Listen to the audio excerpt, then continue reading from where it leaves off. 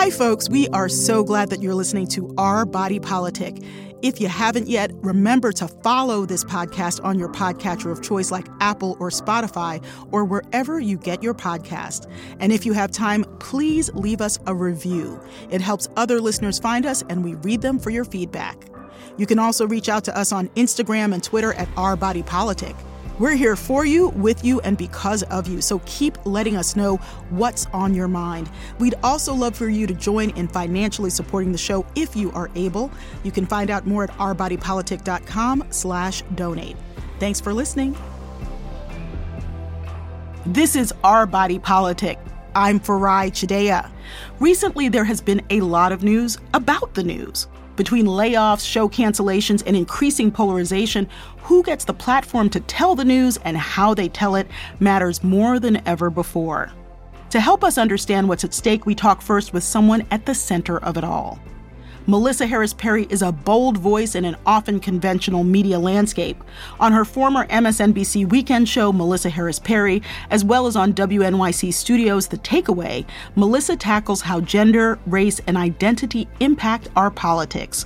Most recently, she spoke truth to New York Public Radio in the face of their sudden cancellation of The Takeaway. If you love public radio, this will not be an easy episode to listen to. It wasn't easy for us to produce, so we talk about the failures of public radio to equitably resource or responsibly employ Black and BIPOC talent, and how that has helped undermine public radio's long-term audience growth and stability. Our Body Politic also offered New York Public Radio the chance to respond, and we made an offer to have the Chief Content Officer of WNYC on our air anytime that he's able to join us. New York Public Radio did respond by email saying that Melissa Harris Perry was not fired temporarily, but rather, quote, was off air for a few days while we worked through a contractual matter. The network also pointed out that the $1.9 million in compensation paid to former CEO Laura Walker that we mentioned at the top of the segment includes, quote, payment due upon an employee's departure, including vacation payout and payments from deferred compensation plans. The site Gothamist, which is owned by WNYC, put it this way in a 2021 article. Quote, former New York Public Radio CEO and President Laura Walker received almost $1.9 million in total compensation in 2019, despite leaving the public media organization that March after acknowledging she could have done more to address allegations of sexual harassment and bullying that led WNYC to end its relationship with 3 prominent hosts. Well, I was one of those 3 hosts. And yes, this conversation has a perspective. Hard won, I might add. We are deeply steeped in facts, and we hope that if you love public radio as much as I do, that this show gives you perspective on the challenges that both public radio specifically and media at large face. So without further ado, my conversation with Melissa Harris Perry. Melissa, thanks for joining us. Thank you, Farai. It's always lovely to spend even a moment with you. So nice to be here. Well, I know this has got to be a very intense time as you are wrapping up The Takeaway. And for those who don't know, I was a temporary host of The Takeaway and dealt with the bullying of John Hockenberry. I told the head of WNYC at the time, Laura Walker, about it directly, and she did nothing. And yet somehow was allowed not only to keep her job and be exonerated by a supposedly independent panel, but she also walked away with a $1.9 million golden parachute, which is easily obtainable through nonprofit tax filings, while 14 staffers were laid off.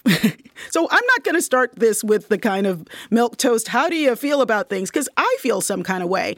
And I think it's okay to feel some kind of way when you have the facts to back it up. The facts show that there was mismanagement of the entire hiring pipeline, and 4 Black women, counting you, have paid for that. So you know where I stand.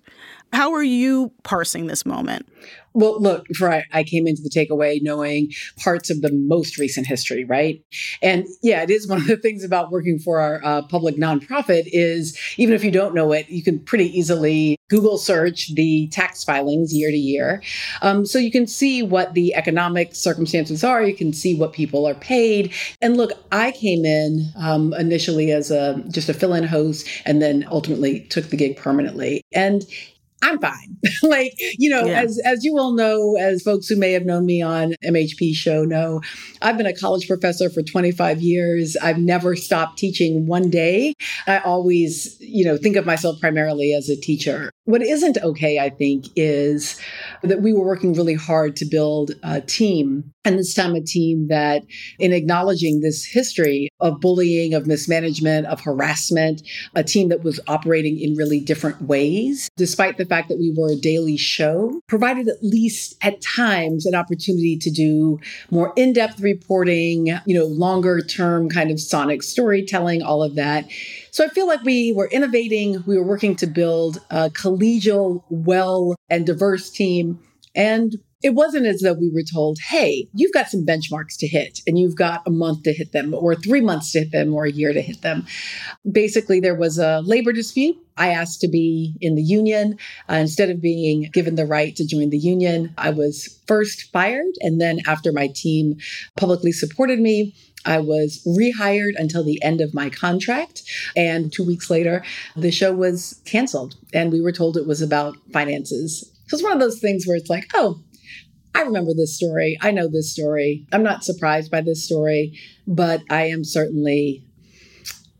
hoping that both our story and the stories of so many others in media, and particularly in public media, are taken seriously by the consumers of public media. Yeah. That they don't see it as just personal complaining, because I will point out again, I'm fine. I'm not, I don't need a movement. Please don't save MHP. MHP is fine. But I would say save your own public airwaves. Ask questions about, on a pledge drive, like they're currently carpet bombing our show with pledge drive spots, despite the fact that we've all been canceled and laid off. And I do think consumers have a right to ask questions about how these decisions are made and to not support those spaces that are making decisions in this way. Well, because I worked at WNYC, the channel operated by the nonprofit New York Public Radio, I was able to see their coverage maps. And as someone who still splits my time between Crown Heights, Brooklyn, and D.C., I can tell you that the coverage maps were basically Manhattan and inner Brooklyn, which are the whitest parts of the metro area. Queens was not feeling the programming. Outer Brooklyn was not feeling the programming. And I say this with no schadenfreude, but with one of my Cassandra moments was predicting that public radio would hit the iceberg of not having cultivated working income, diverse, born in America, people of color, immigrants, and working class white Americans. And so basically, there was a long philosophy stated openly of super serving the core, which meant super serving college-educated liberal white baby boomers. God bless them. God bless them. Many of them are friends of mine. But they alone will not sustain public radio. So now we are seeing a reckoning, which has to do with the idea of what the public in public radio means. And to me, what has transpired in public radio is a shame, because more than ever, we should be pushing the envelope. We shouldn't be just saying, hello, we're here to tell you exactly what you already know and say it in a way that makes you feel better about yourself. I'm sorry. Am I getting a little too... No, I mean, actually, I think... So it goes to your point, maybe even of super serving the core, right?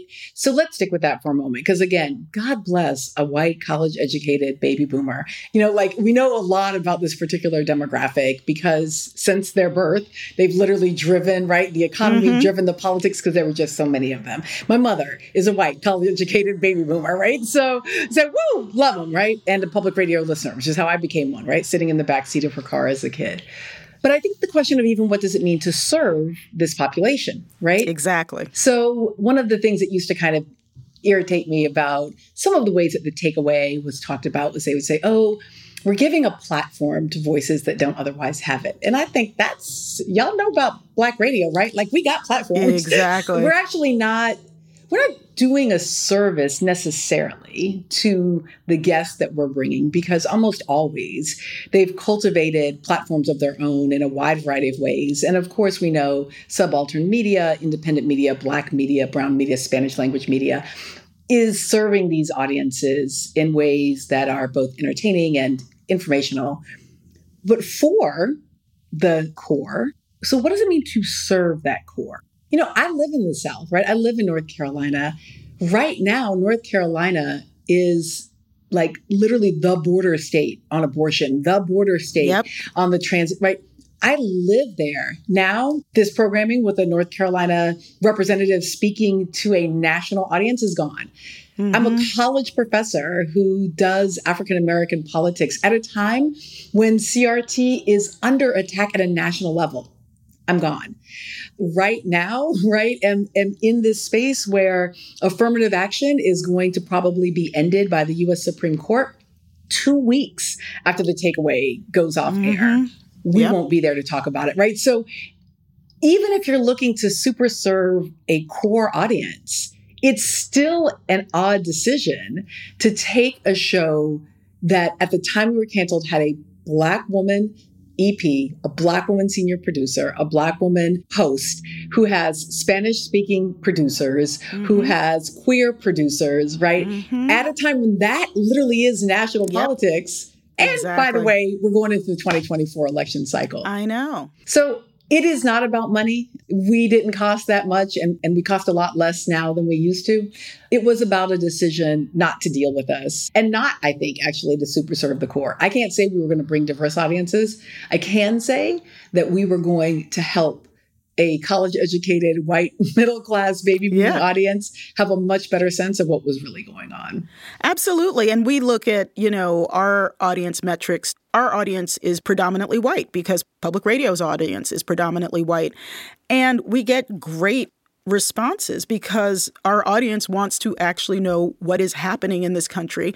And last I heard, people of color were part of this country. And there are so many white Americans and people of every background who do appreciate knowing what's going on. Like I was taught from childhood, and I'm sure it was the same way for you, that knowledge should not be segregated.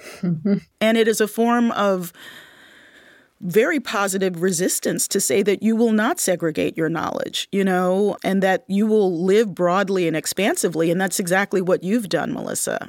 So I'm sorry that you did not get treated well and that your staff, some of whom I overlapped with, did not get treated well. But as we have said, it's not about us. We're doing fine with lots of challenges because there always are. But let's pivot to context. MSNBC pretty much did the same thing to you. MSNBC, I will say, was much worse for so many reasons. It was much worse. And part of what I will say is the devastation that I felt behind that was multi-year. And I went very low. I had been not in touch with how important the show was to me until it was gone. I had a real identity crisis around it and also experienced violence almost immediately after. So in February of 2016, I was fired from MSNBC for speaking. And in August of that year, I was sexually assaulted by a stranger who claimed to be a fan of the show. And so there was like about a 4-year slide for me. What I will say is in this case, in part, learning from that experience it's part of why we're really approaching this end differently. We're trying to celebrate the work that we've done. I keep reminding myself that I exist, even if I'm not speaking into a mic. And I'm remembering that we lived through those things to be in this new place. I just want to take a pause and say I am so sorry about the assault, and people don't understand how perilous it is to be a Black woman in media. I have some trauma from being stalked by a viewer when I was a pundit on CNN, and he was sending me letters and said that when he got out of prison, he was going to come find me. So that was the first time that I switched my mailing address to a non-physical mailing address. But I'm so sorry, and I'm glad that you did whatever you needed to do to be in a position to do more media and to heal from that. I'm really sorry. I was just with Professor Kendi, who wrote How to Be an Anti-Racist. And I have some beef with the book. I've talked about my critiques, but I hadn't spent any time with him personally. And we did an event in Buffalo to mark 1 year since the mass shooting. And he was there. And at the end, after we had this wonderful, very, I think, generative conversation, I just went up, gave him a hug. And as I hugged him, I could feel that he was wearing a bulletproof vest. Oh, God. And it was just... such a reminder that in this this is moment, where we are. right? This is not just about tweets and what, like, you know, you talked about the segregation of knowledge. Like, this is a young professor who's literally just writing books, suggesting ideas, right? He's like engaged in the marketplace of ideas. That should not be a deadly circumstance. For women, it should not be a potentially violent circumstance. And those are things I think don't get factored in, even when we're talking to young journalists, right? About what it means to have a public life. Oh, absolutely. Yeah. And I have to say that it has been a profound disappointment to me that we have devolved civil society to this point. I love doing journalism, but I have a lot of beef with the media industry and the way it devalues women, people of color, but also misses major stories like the descent of this nation into a sort of feudalism. And it wasn't missed, it was covered up. You know, many different journalists of many different races, genders, national origins said, we are risking our lives if we don't cover A, B, or C correctly. But major newsrooms were Johnny-come-latelys compared to Black and brown reporters and rural white reporters who saw their neighbors being radicalized and joining militias. And we missed some major narratives. And I think that these exclusions, they seem self-serving to the people who might push you off the stage, or Tiffany Cross, who we'll get to in a second. But it's not self-serving. It is serving the descent of the American body politic into chaos. So let's turn to Tiffany Cross. This was a situation where MSNBC canceled the Cross connection with Tiffany Cross. MSNBC said it was a programming decision, but according to Nielsen data, it was one of the higher-rated weekend shows, and MSNBC sources told Variety that Tiffany's commentary didn't meet their standards. Here is a comment that Tiffany Cross made on Comedy Central's Hell of a Week with Charlemagne. And we cannot separate Republicans from right-wing extremists. They have merged right now. And even this whole concept of, oh, the political violence has reached this, ultimate tone. Look, Black folks in this country know that political violence it's the American way. So when Tiffany Cross, says things like this, and again, that's not from her show, but it's from, contemporaneous, to me, that just seems, yes, strongly worded, but not outside of the current Overton window by any means. But I've spoken with Tiffany, and I think that there are still aspects of this that will unfold. Have you been able to check in with her? So let me just be clear. I have not watched MSNBC one day, not 1 hour, not 1 minute since February of 2016. Yep. That said, although I have not watched in all those years, I have stayed in relationship with some folks there, including Joyanne Reed, who is like my heart, who I adore. Yep. And so was regularly in contact with her. I don't know Tiffany as well, but was in contact with her both prior to this, like when she first got the show, just given a lot of love. And then similarly, as it was ending, just sort of sending notes to say, hey, let me know if I can support. And I'll go back to what I was saying about the takeaway, that the notion that we would be entering into this election cycle without her voice, right? Mm-hmm. So I don't expect any one host, any one show to provide all the analysis, all the worldview, all the perspective, right? But it's a question of within a 24-hour news network. I mean, if there's room, no shade, maybe a little shade, but like if you could have room for Ari Melber and Chris Hayes, who I don't know, is there a difference? Maybe, I don't know. But like if you could have those two and within a couple of hours of each other, then surely once a week there's room for a Tiffany Cross, right? And I do know that don't nobody on the weekends get paid what people on the weekdays get paid. So I know her show couldn't have been that expensive to produce. But I think maybe more than anything for me, it is. And I was so naive about media when I came into MS. And so I certainly understood that coming into cable news, that I was coming into a for-profit driven institution. But I also thought that there was a mission-driven aspect to it. Same thing with being on public radio. I understood there as being a mission-driven aspect, that it was journalism, but it also had some goals around informing the public and sort of doing the work of the Fourth Estate. And it was at the start of 2016 when I came to understand the willingness to turn everything aside in order to cover the Trump campaign and to cover it in a way that was just about amplifying it. Just more Trump on TV. I'm not even talking about covering Republicans, being told don't cover Rubio, don't cover Bush, right? Cover exclusively Trump. You can look at the numbers, declining. He's elected and people are tuning in to watch the confirmation hearings of the Secretary of Education.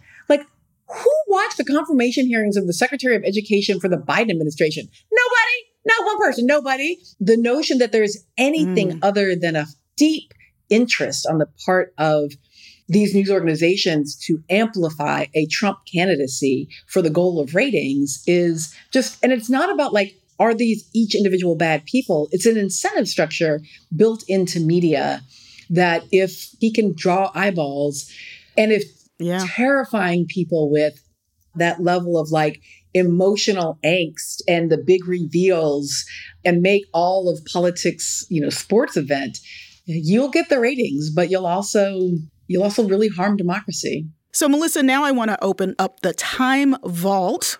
Many moons ago, I was on Bill Maher's Politically Incorrect with Tucker Carlson. We were discussing President Bill Clinton's alleged, at the time, affair with Monica Lewinsky. So take a listen. We don't really have any tolerance for that kind of myth-making anymore. I mean, today, if there was a story about a president, not telling lies, nobody would believe it. Nobody would see the president as a role model. And that's all gone, by and by. But it's also a different kind of lie. I mean, this is the lie that President Clinton is telling us a lie that we all know is a lie. And therefore, we're all part of that lie. And that's what the lie poisonous is that thing, we all know? That he didn't have an affair with Monica Lewinsky. I mean, anybody who's looked, it has reached an OJ So if you level knew of that evidence. Conclusively, you would be the richest man in the world today because you could sell your story to the tabloids. That's true. I guess if there was evidence, that's right. But I don't think you need really don't videotape of it to know right. that's clearly you true. Think he wasn't having... I wasn't saying that, but this man just said that he knew. He knew conclusively, and I haven't seen that around yet. So now we do know, and there was conclusive evidence, as it turns out, the dress. But at the time, we didn't know. And Tucker Carlson has always been so good at claiming he knows certain things. So what do you make of the firing of Tucker Carlson? I don't quite know what to make of it. I do think one of the things we've talked about here has been this notion of continued investment, right? And even listening and recalling sort of where Tucker Carlson is politically positioned at that time that you're having that conversation with him in the 90s, his ability to remake himself into all these different versions of Tucker Carlson, right? So he's had his, you might call the white boy trifecta, right? CNN, MSNBC, right? Fox News. And so for him, each fail is a fail up, right? It's a bigger contract next. It's we'll come over here and be this mouthpiece for this. He's able to move across these spaces, take on whole new ideological identities and keep failing up, right? Mm-hmm. So let's talk about the freedom of speech aspect of this. People defended Tucker Carlson incessantly based on free speech. And it would go something like this. Tucker would say something abhorrent. For example, his comments about Black Lives Matter in 2020 on his show Tucker Carlson Tonight on Fox News. This may be a lot of things, this moment we're living through, but it is definitely not about Black lives. And remember that when they come for you, and at this rate, they will. They. So many theys. So many days, so little time to hate them. Look, if I haven't watched MSNBC since 2016, been even longer than that since I haven't watched Fox.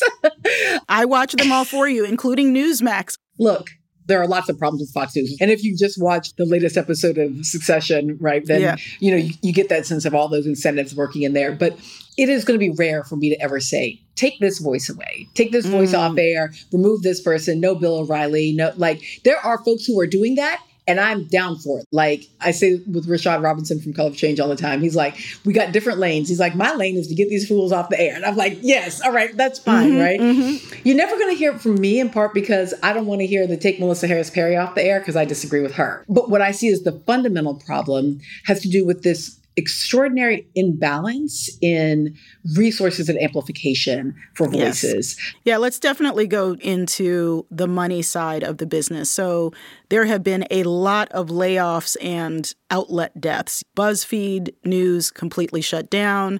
NPR canceled programming and laid off 10% of its staff. Vice has filed for bankruptcy. What do you make of And, I'm just going to throw in there that there were massive amounts of profit taking by people who were able to say, we're the next hot thing.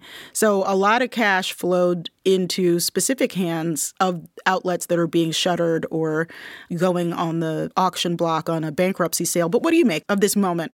So for me, when you look at an organization, for example, and we can just take public radio because we can literally see how much people are paid. So, you know that there are folks making $60,000, $65,000, $70,000 who are working 10-hour days, right? And then you know that there are executives. So, for example, I'll just name check Chief Content Officer Andrew Golis at New York Public Radio. If things go well or badly, right, he is not held accountable. So let's say the takeaway has been a big failure. The only people getting fired are these kids making $60,000 and $70,000, not this dude, right, who presumably, if a thing is failing, it's in part because it hasn't been marketed and like all the parts that presumably an Andrew Golis would be in charge of. So I think for me, the idea that even in a public space, a nonprofit space, you have that kind of gap, you can predict where that is going. Much less at a place like a Vice, right, or a BuzzFeed, where the gap is even right from those who are sort of doing the work daily to those who are presumably overseeing it. So we do want movement. We do want people to be able to earn a living. We do want to attract the best talent. But I do think we should also be very mindful of these kinds of inequities will burn out. Like, it's a question of whether they'll burn today or in 5 years or in 10, but ultimately that level of inequity cannot persist, right? Without basically being underwritten by government policy that allows it. Yeah.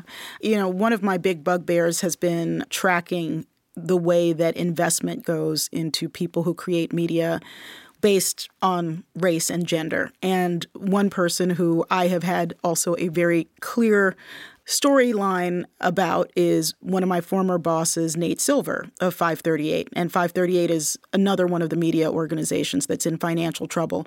But he's owned this for-profit company and it's never turned a profit. And to me, I had many disagreements with him when I was saying that candidate Trump could win the presidency. He didn't want to hear that until he actually won. And I had a lot of editorial difficulties dealing with the myopic filter of what he thought was possible, despite the fact that I'd been a field reporter for 25 years. But that's personal beef and editorial beef.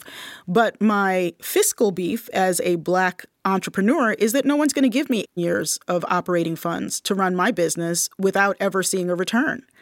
Just to be perfectly straightforward, white men have been able to raise millions based on a concept and a handshake. And Black women can come in with massive documentation and never get the same level of support and never get the runway. But overall, the media business has rewarded people based on race and gender with investment. And that is something I don't have the time or resources right now to chronicle all of it, but I would love to see of these various companies that are shutting down, who actually walked away with the bag, who got the satchel of money and was able to turn it into the Barbie dream house. I do think it matters. And I think you and I are at stages of our life where we can say certain things and many other people can't. And I'm grateful, as painful as it is sometimes to talk about what we face, I'm grateful that we have the ability to talk about it. Look, if there was some place, some sector, selling insurance, being a college professor, being a journalist, if there was some place where Black women were free from harassment, where we could thrive exclusively based on our skills and talents, where there was a sheer meritocracy and you could go as high as you worked, we would send up the flag, right? We would be like, y'all, over here, over here, over here. And we'd all go, right? If there was some one university, some one gig, enough of us would tell each other, right? There'd be a whisper campaign, right? Ava DuVernay would be like, y'all, over here. Yeah. So there's not, right? You can move across the sectors and you'll find these various pieces, right? But I think for me, it is knowing that like Ida Wells was shoved out of the NAACP and that, Anna Julia Cooper was fired from the M Street school that she built. And so at my age, at 50, like had to go to Paris, to the Sorbonne and get a PhD, which she wrote her dissertation in French. But I mean, like the level of extraordinary that she was and the level of mediocrity of the, by the way, Black men, right? Who shoved her out. I was fired from WNYC, yes, by Andrew Golas, who is a white guy, but also by LaFontaine Oliver, who is a Black man, and 2 Black women vice presidents. And Tiffany Cross was fired by Rashida Jones, who's a Black woman. Ain't that the truth, right? So I think for me, I recall that my grandmother, Rosa Harris, was a genius. I say this often. She could make a wedding dress without a pattern. So people would come to her home and they'd have like a photo and they'd be like, Miss Rosa, can you make this? Right. And if anybody's ever even tried to like hem a curtain, the idea that you could make a wedding dress. But she'd never been given any kind of opportunity for education. So she was a domestic worker. She was a seamstress. But had she been given a, scholarship to MIT, surely she'd have been an engineer or could have been. Right. Yep. So when I think about like, being the first to do this or the first to do that, it's really almost more like the first to be allowed to do it because we know that we come from all of these geniuses who were stepped on, stepped over, pushed out, right? I got fired, but they ain't burned down my show, which is what they do to Ida Wells, right?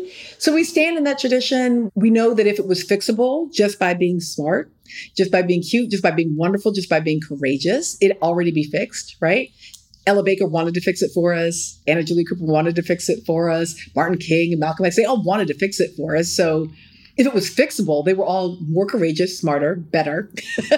They would have done it. So it's not fixable through that. It's more that, like, as you point out, you have to be of service. You have to be in the game. You have to recognize your privileges, like the ability to speak. Use them to the best that you can. When you make a mistake, you step back, you take care of yourself a little bit. Try to be good to the people you work with and acknowledge that like white supremacy isn't just something we report on, like it's happening to us. Sexism isn't just something we report on, it's happening to us. Yeah. And we have to heal as we go. Yep. Well, Melissa, I just want to say that it's such a pleasure to talk to you because all of this is an example of what in your book, Sister Citizen, you call the crooked room. That Black women very often find ourselves in a crooked room where we are told that green is red and purple is pink, and we have to constantly reaffirm our commitment to reality no matter what people around us are saying. And to me, very often I find that I call it the Black Cassandra syndrome, which is that we say things and people don't believe us, and then they come true and people are like, oh, I'm shocked. And it gets exhausting. The crooked room, standing in the crooked room is exhausting. Being a Black Cassandra is exhausting. What do you do in your life to fill your well? Well, right now, I am reading my very best friend in the whole world's brand new book. Oh, yes. Awesome. So Blair Kelly, what I will say is, yes, read Sister Citizen, sure.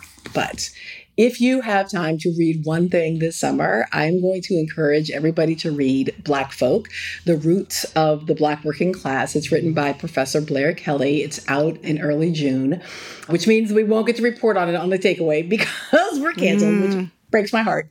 But, precisely the points that you're making about sort of our devaluation. Blair writes, she is such a beautiful writer, and I just kept weeping because I'd forgotten who it was who taught me how to tell stories. Like, I think of myself as just being able to tell stories, and I forgot it was really 25 years of friendship with Blair that got me here. Aww. And the way that she tells this story is very much a story about the devaluation of Black work by those who aren't Black workers.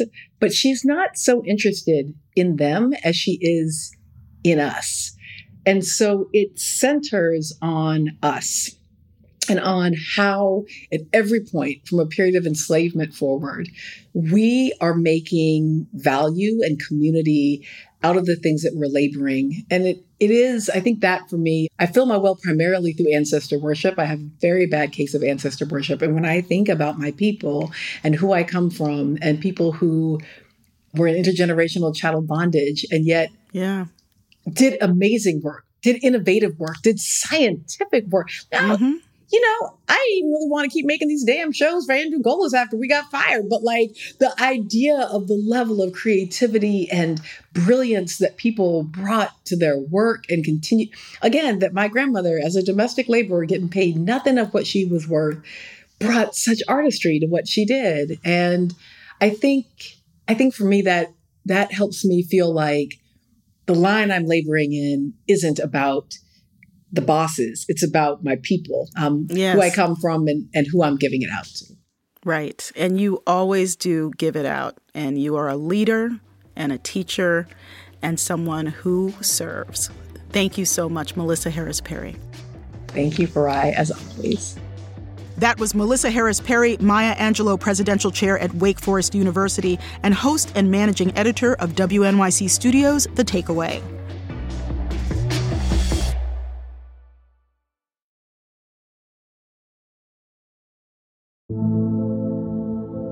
Welcome back to Our Body Politic. I'm Farai Chideya. It's no secret that conservative media outlets played a huge role in former President Donald Trump's election and administration.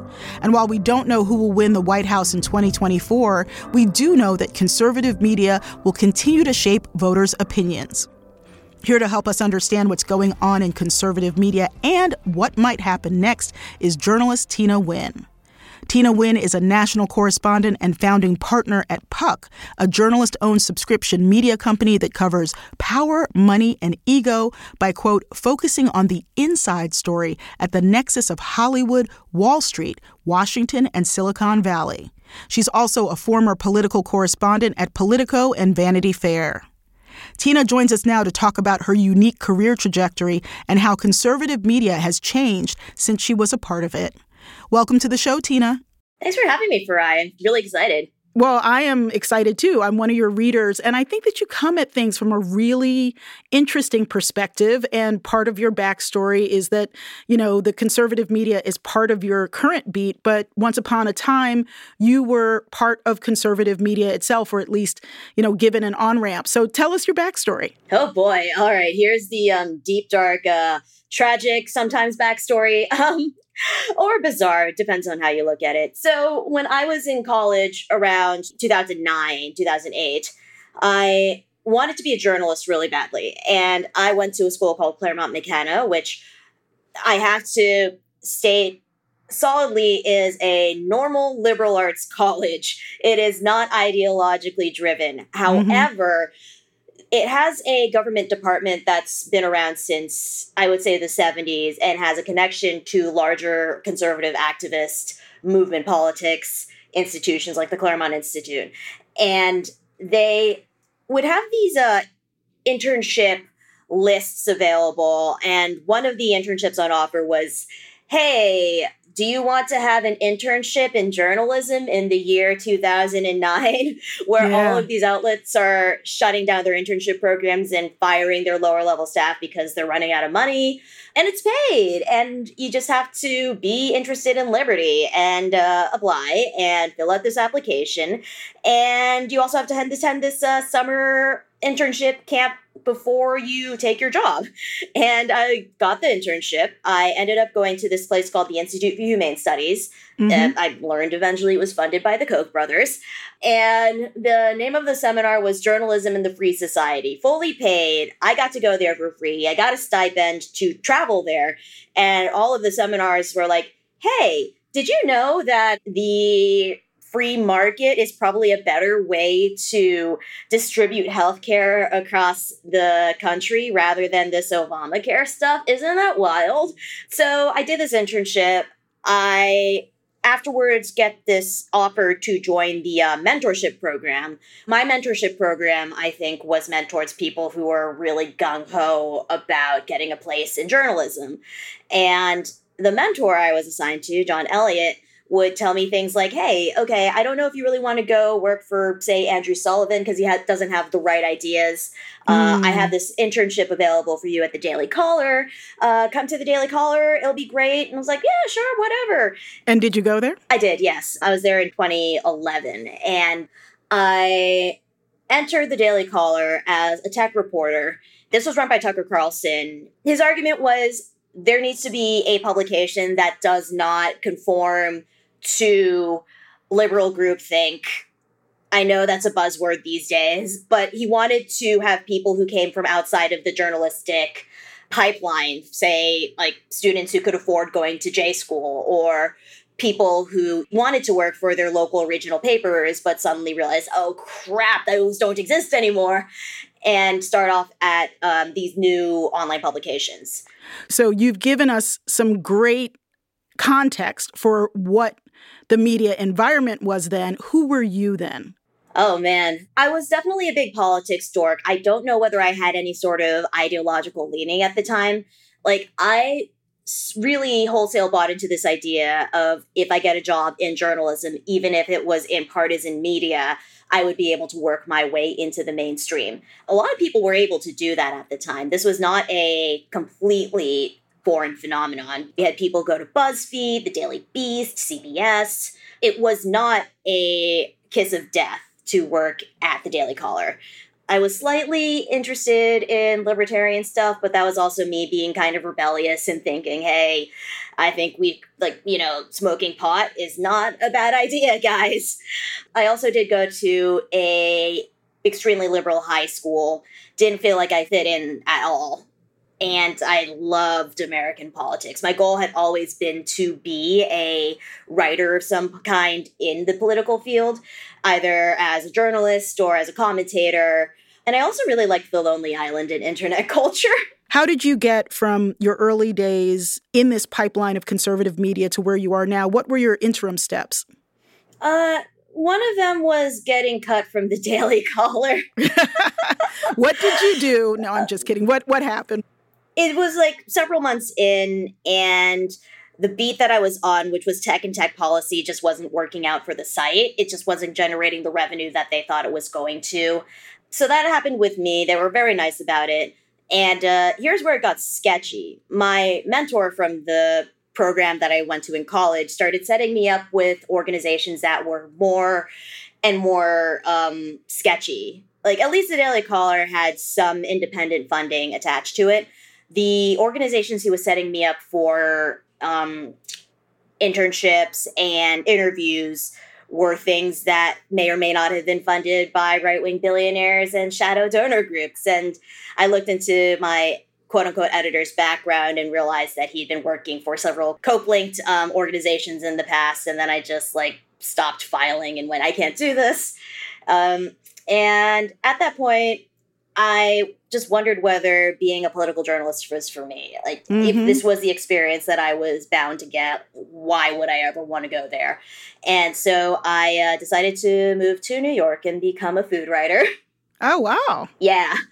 And I did that for about 1.5 to 2 years. And people don't believe me when I say this, but food writing can actually be really miserable. Huh. How did you get back into political journalism after the food writing? So the site that I worked for, The Brazier, was under the same parent company as Mediaite, which is a political media website that focuses on current events and sort of made its bread and butter on clipping outrageous fights and big viral moments from cable news shows and television and reporting on the media industry. And they had lost a writer, and I was like, hey, you know what? I could take this writer's job. I know the CMS. I know the way that things are supposed to be published. I know this industry pretty well. And it would take you, 3 or 4 months to hire someone else and bring them on board. And they're like, that's a good argument, Tina. Let's do this. And so I came on board, had a blast. I'm still friends with a lot of people who I met working there. And I ended up there for about a year or so. It's a bit of a click factory, but at that point, what place wasn't, you know? Yeah. No, I mean, the truer words never spoken. You have had a storied career at a number of different places. Vanity Fair was another turning point for you. Tell us about that. So that was nexus of me trying to break into normal journalism and then me returning to cover the conservative media and conservative politics as an outside reporter. And that was something I never really thought that was going to happen. Literally, day one of joining VF, I come on board, do my onboarding, and then day 2, Trump announces that he's running for president. And about a year or so later, I started realizing that not only is Trump well on his way to being the nominee, all of these people that I used to work with and all of these people whose names I recognize in my past life were starting to appear in Trump's orbit, like Breitbart, Steve Bannon, Tucker Carlson. And I'm sitting in Vanity Fair's office, the pinnacle of quote unquote respectable journalism that has nothing to do with all of these weirdos and psychopaths, as they would call them. And I'm like, hey, Steve Bannon's going to be a really big deal one day. And they're like, what, Tina? No. And then Trump becomes president. And then all of those people I talked about started becoming big deals. And my boss, John Kelly, at the time goes, hey, so you've been spending a lot of time talking about those guys. Could you write about them and tell us what the heck is happening? And I'm like, okay, sure. I've tried to forget that any of that ever happened, but it seems pretty important now, so here we go. And it's been a completely wild ride ever since. How did you feel? I mean, obviously people came around once candidate Trump became President Trump or President-elect Trump, that people like Bannon were important, but do you feel people missed the thread, early on? Around the beginning of the Trump administration, the big narrative and the big idea going into his presidency was initially he's going to understand the gravity of the office that he is assuming, and he's going to have people around him who will help him navigate through Washington and navigate the Republican Party. They have an ally in him. It'll be great. Then when Steve Bannon comes around, the new narrative is, well, he's got a bunch of other people having this team of rivals approach. You've got Reince Priebus as his chief of staff. You've got Jared and Ivanka, who have the respectable New York elite influence on him. And Bannon, whatever. And I don't think people recognize that Trump was going to have that influence still pressing on him, but it was going to be through the internet and all of these alternative media channels. And you only started seeing that come into play around the time of the pandemic when he's on Twitter 24/7 and not just putting his ideas out into the ether, but reading all of this stuff about him, reading who his fans are, and then retweeting accounts that are linked to QAnon, for instance, or white nationalists, or weighing into things about Milo Yiannopoulos, what have you. Yeah, and after Vanity Fair recognized that you actually knew a lot of things that they needed to know and put you in a position to cover it, how did you move on to Politico? It was an opportunity that I just couldn't really ignore at that point. But there was a part of me that still wanted to live in New York, and I still remember what I'd been treated like when I lived in DC, where people would only talk to you if they believed that they could extract some sort of professional value from you. And I've never really been into that. That always kind of turns me off. And so the memo I put to them was, I want to cover the Trump administration from the perspective of the outsider. Trump is far more interested in getting the opinions of people who are outside the Beltway, outside of these institutions, than he is from listening to the Republicans or whatever. So one of the lanes that I suggested I'd cover was the internet. And so I came into the office. I did a couple of White House things. I visited the press room, which at that point was a glorified storage closet. And in March, the world shuts down and I'm locked in my apartment. And all of a sudden, me being an internet loner circa 2004 suddenly comes into play and is a huge asset, because all of these random references that Trump's making, all of these things that Tucker Carlson is now talking about, are being filtered through these obscure message boards and shows, web shows airing on live Facebook streaming. Things like Newsmax and One America are popping up, and you start seeing the personalities that I cover appear there. And not just that, but Trump is retweeting them as well. And you start seeing that paranoia leach into Trump's mind. And I'm like, well, he's the president and it's coming out through the administration. I think this is a White House story. And everyone's like, are you sure, Tina? This is internet stuff. I'm like, look what he's saying. People are listening to him because he's the president. And I was right. And then we had January 6th. Yeah, absolutely. I mean, I felt like we really should have gotten a clue, we meaning the media, but we also meaning Americans, about how powerful a lot of this messaging was, precisely because it defied expectations. So as we wrap up here, covering 2020 and having that perspective, and now looking at 2024 from your vantage at Puck, what are you most interested in covering for 2024? And then separately from that, what do you think 2024 is going to be like from what we've seen so far? Ooh.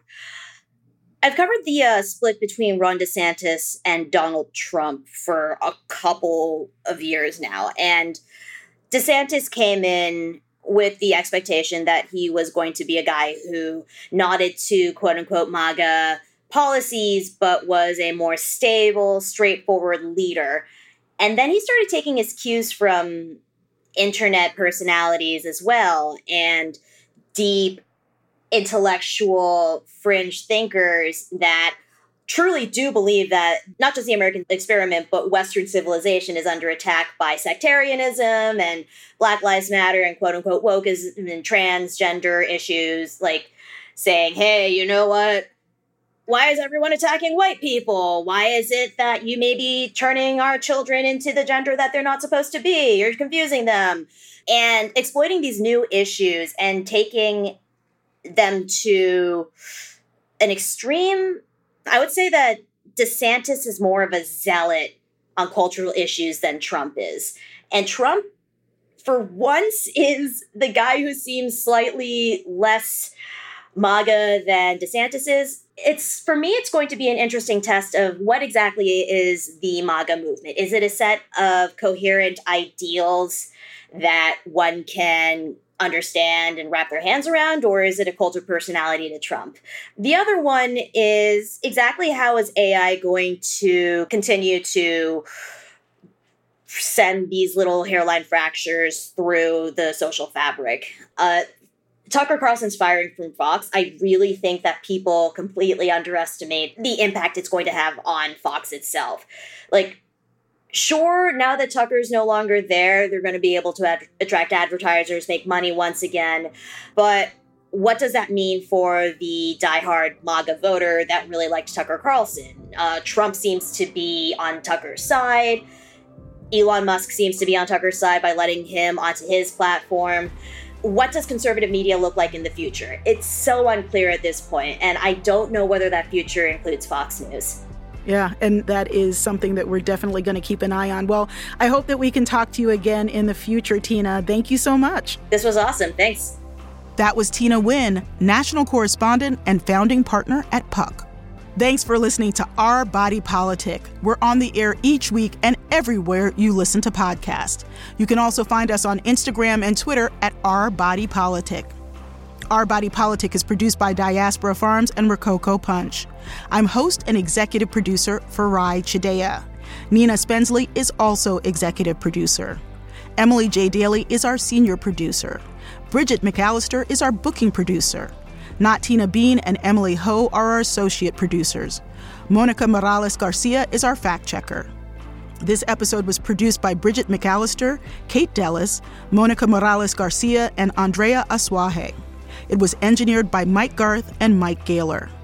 This program is produced with support from the Luce Foundation, Open Society Foundation, the Ford Foundation, Craig Newmark Philanthropies, the Charles and Lynn Schusterman Family Philanthropies, Democracy Fund, the Harnish Foundation, Compton Foundation, the Heising Simons Foundation, the Be Me Community, Katie McGrath and J.J. Abrams Family Foundation, the Pop Culture Collaborative, and from generous contributions from listeners like you.